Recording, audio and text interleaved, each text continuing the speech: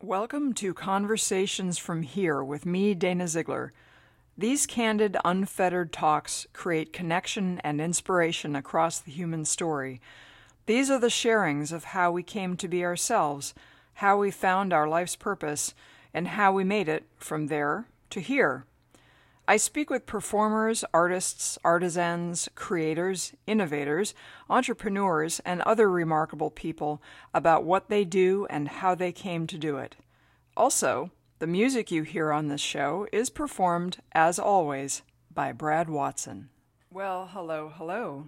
I have a doggy at my feet, so if you happen to hear some crunching noises, it's because he has his bone. He's brought it in, and he's under my chair right now, happily gnawing away. I wanted to do an episode of Conversations from Here that involves health and wellness. Many of you know that I am a certified health coach and I'm a wellness advisor, and I have taught everything from yoga to qigong to meditation to mindfulness.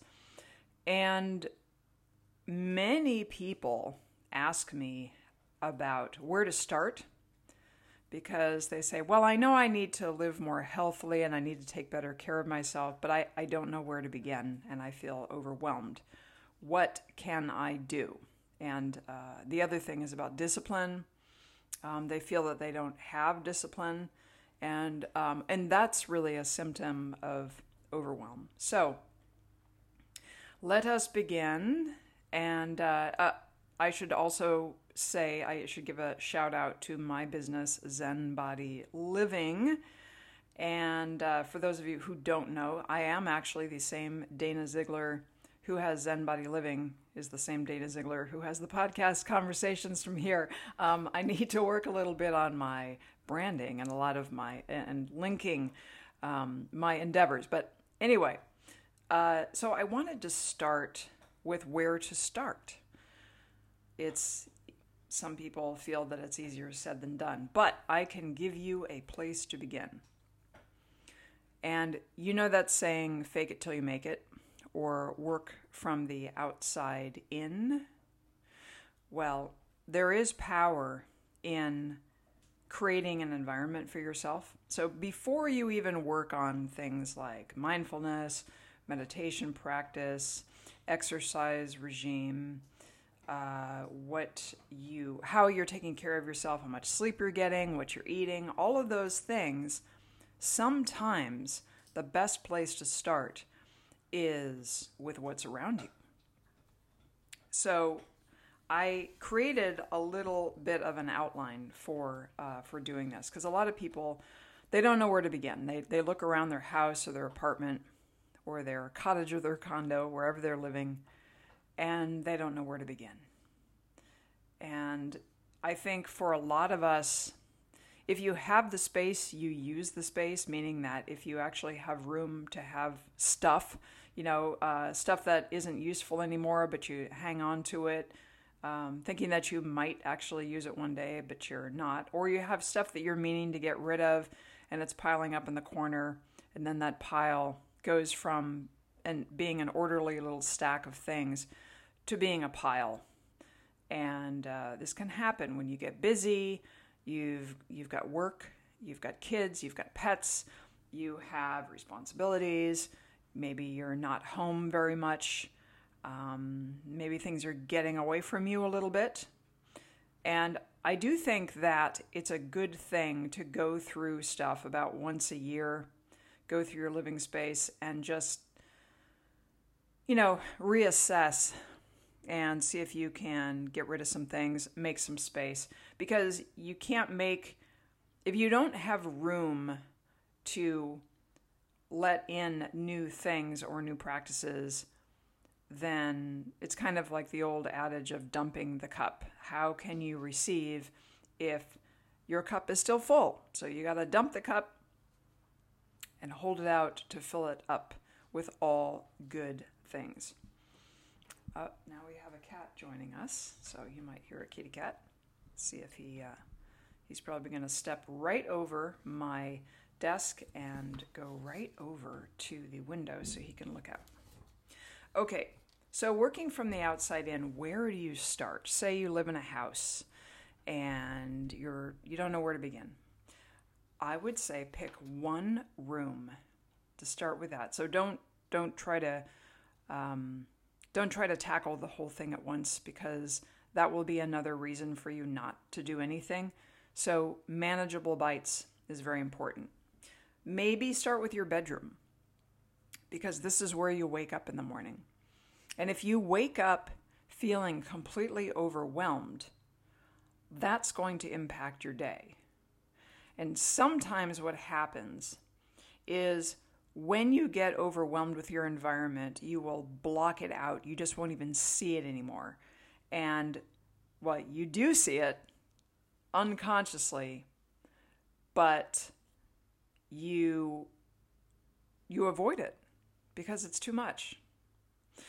So let's start with the bedroom. What do you see when you open your eyes in the morning? Do you see an orderly, comfortable space that you enjoy being in? If so, that's fantastic, because that's what you want. That's what you want to greet you into the day. And especially, this is where you start your day. This is where you begin everything. You open your eyes, you get up, if you're one of those people who takes a shower in the morning, that's usually you wander into the bathroom and you take a shower and you brush your teeth and do all that stuff, maybe before breakfast, or maybe you exercise, or maybe you like to do a little bit of sitting meditation, or a little bit of yoga in the corner before you do any of that. But nonetheless, your bedroom is where you begin your day, where you start. And wouldn't it be nice to wake up and gaze around your space and not think, oh my God, I really need to do something with this room. It's driving me crazy. I've been meaning to get rid of that broken stair climber in the corner. So you don't want to have that in your mind when you start your day. You want to be full of energy. You want to be full of possibility. So start with the bedroom. If the bedroom is particularly cluttered, overwhelming, crowded, start with a corner of that room. Don't even tackle the whole room, but tackle a corner. Or tackle the bed. I do know some people who let things pile up on their bed, and that's your sacred space. That is your sleeping space. The only thing you should be doing in bed is sleeping or making love, or maybe taking a nap. But these are the three things that you're allowed to do in bed. You're not allowed to work in bed. You're not allowed to use it as a storage unit. That bed is sacred territory. So clear that off and go for the part that you want to tackle. So it's kind of like slaying dragons one at a time. And again, to keep it from being so overwhelming, you do want to start with a corner. And really the first thing that you want to do with this corner is getting rid of obvious junk and trash. So anything that you can just immediately off the top of your head, you have a trash bag in your hand that you can just toss, and you can get rid of stuff. So get rid of the worst things, move it out of the space, throw it away. I'm not even talking about stuff that's potentially to donate or things that you may want to store in another location. I'm talking about just junk. And hopefully you don't have junk that you have to toss, but a lot of people do. So that's the first dragon is junk. So once you eliminate that, your space is going to already feel just a little bit more manageable. And with the junk part of it too, you don't have to agonize over whether to throw it out or not. I think most people know deep down what to do with that stuff. So you've gotten rid of the obvious stuff in this one room. And the next task is to make space. So you want to clear space so that you can see what you're working with, so that, again, you don't feel overwhelmed. You can move around the space with ease. And when you have more space, it affects you deeply psychologically. It gives you more room in which to be creative. It doesn't create a stress response anymore. And this is supposed to be fun, remember. This is not work. This is not a chore. Think of it as I'm creating my space for myself and my family so that we can invite more joy into our lives. So making space for that joy, dumping the cup of extraneous stuff and making room for life. Okay, so the next is you've got some stuff that's no longer necessary. You want to take these things and you want to put them in a place where you can donate them, you can give them away. You might even have some things that you're not really sure whether you want to get rid of them or not. But most of the time, I mean, if we're being honest, most of the time, you know something you're never ever going to use. Or you know somebody who could use it. So maybe that stair climber in the corner, maybe you know that your nephew wants it. Well, give him a call and say, hey, that stair climber you want, come and get it. So once you have moved out of your bedroom, the sacred space where you wake up, the stuff that you no longer need or that you want to get rid of, you want to donate, you're going to see a lot more floor space and you're going to see a lot more possibility in that room. So that's dragon number 2, is getting rid of the stuff that's just no longer necessary, or even just stuff that you don't want to keep in your bedroom anymore. Maybe it goes into storage space, a garage, whatever it is. Just move it out. So again, we're not tackling the whole house right now. We are just tackling the bedroom, first and foremost.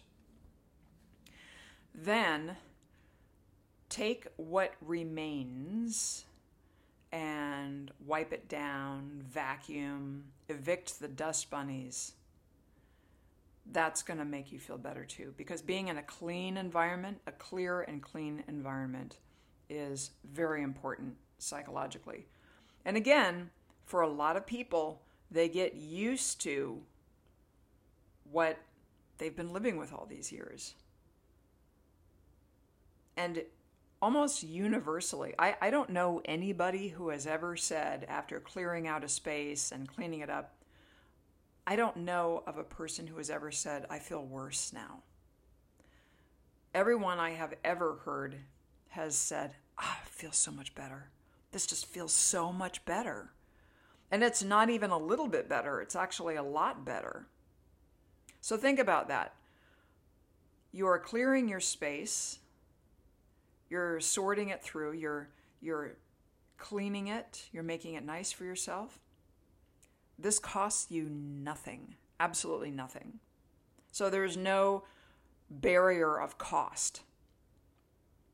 It's just a lot of elbow grease. But that elbow grease and that process of sorting through things, getting rid of the obvious junk, sorting through the stuff that you might want to give away or donate, getting it ready, wiping it down, taking that Stairmaster or that elliptical or whatever and wiping it down and making it nice and blessing it for the next owner. And I know that, so there was a book that came out several years ago, and I don't remember I think it's something like I'm sorry, Marie Kondo.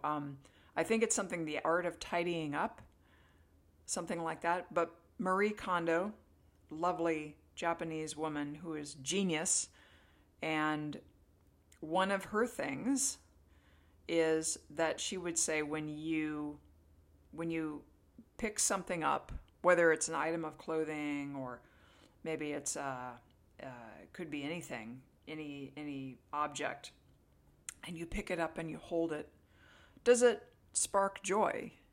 And if the answer is no, then you can let it go. If the item does spark joy, then you should keep it. Because nobody's telling you that you can't keep things, even if it may not seem useful to somebody else. You don't have to justify keeping something.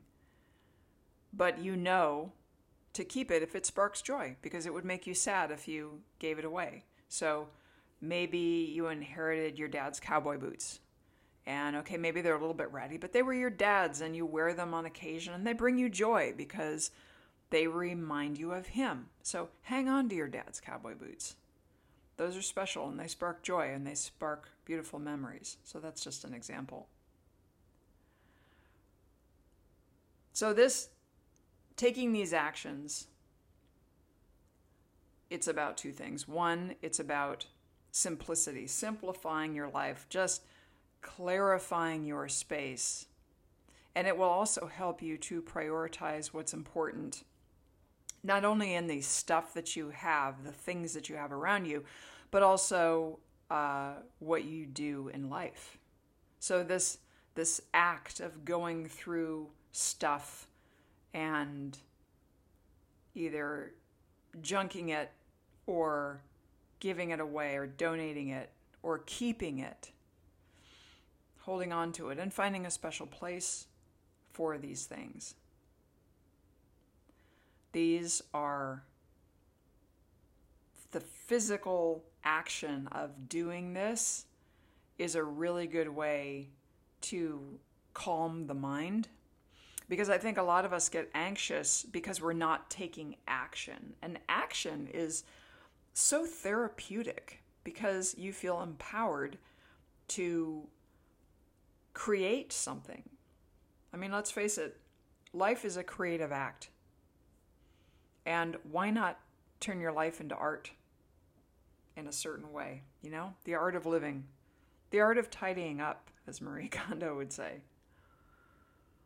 So through these actions, you make your space more practical and livable. But more than that, and this is where the creativity comes in, can you make it aesthetically pleasing?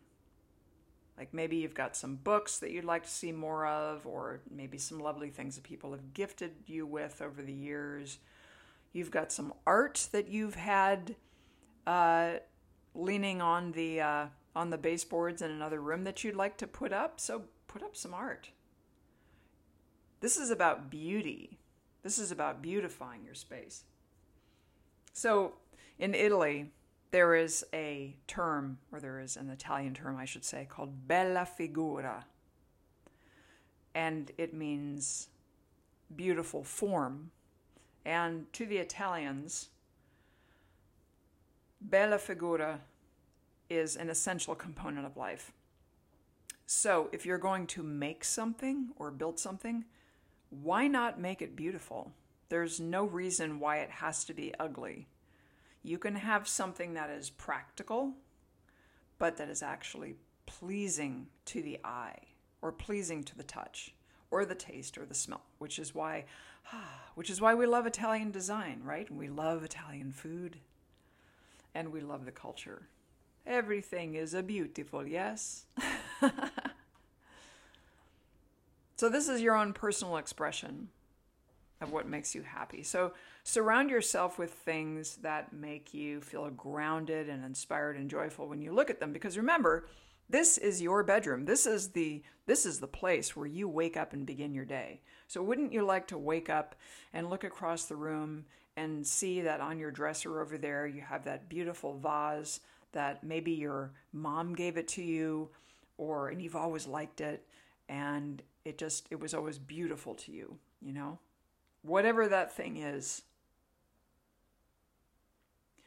Also, when you look at beautiful things, and again, they don't have to be expensive.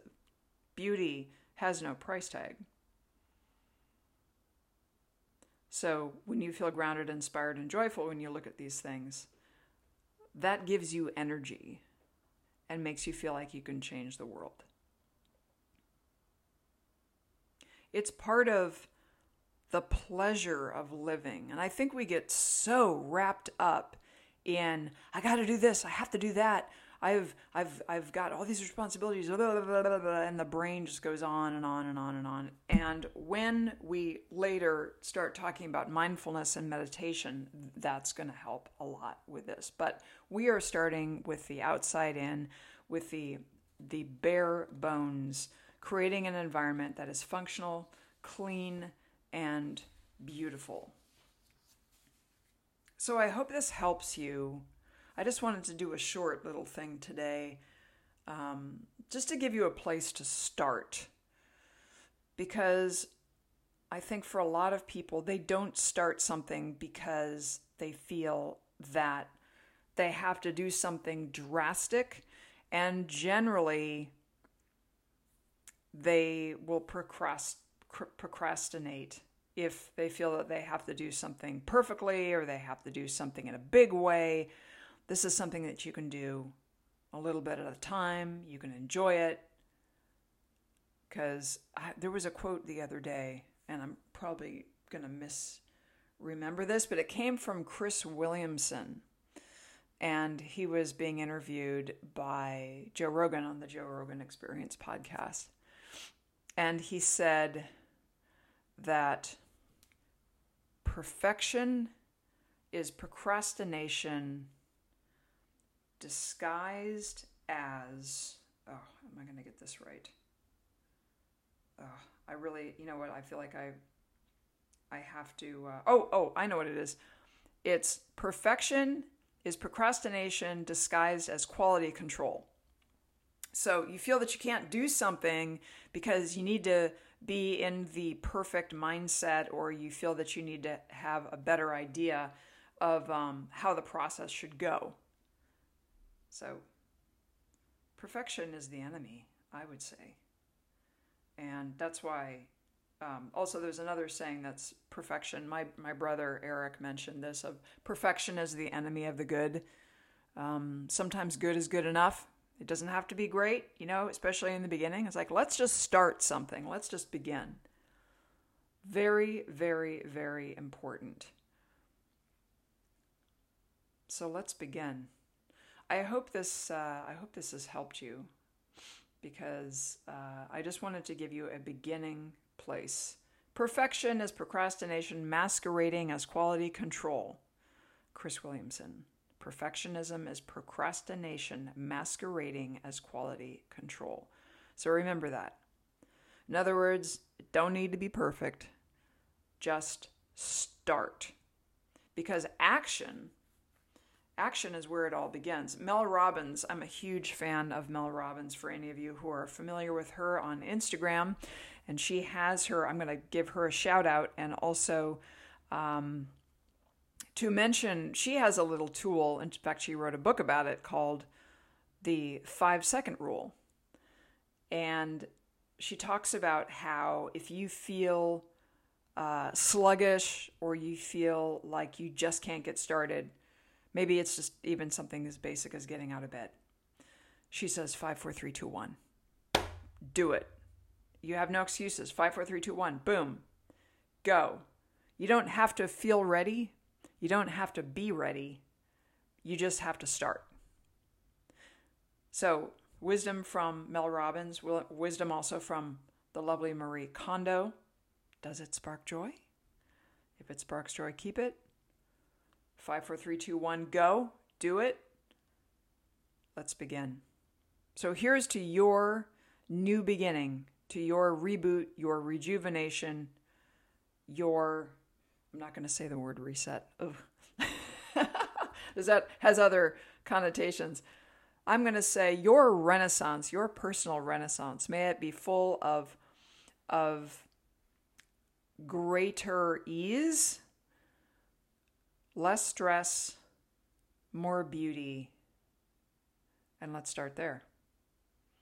So next time, I hope to have an interview with another bright light.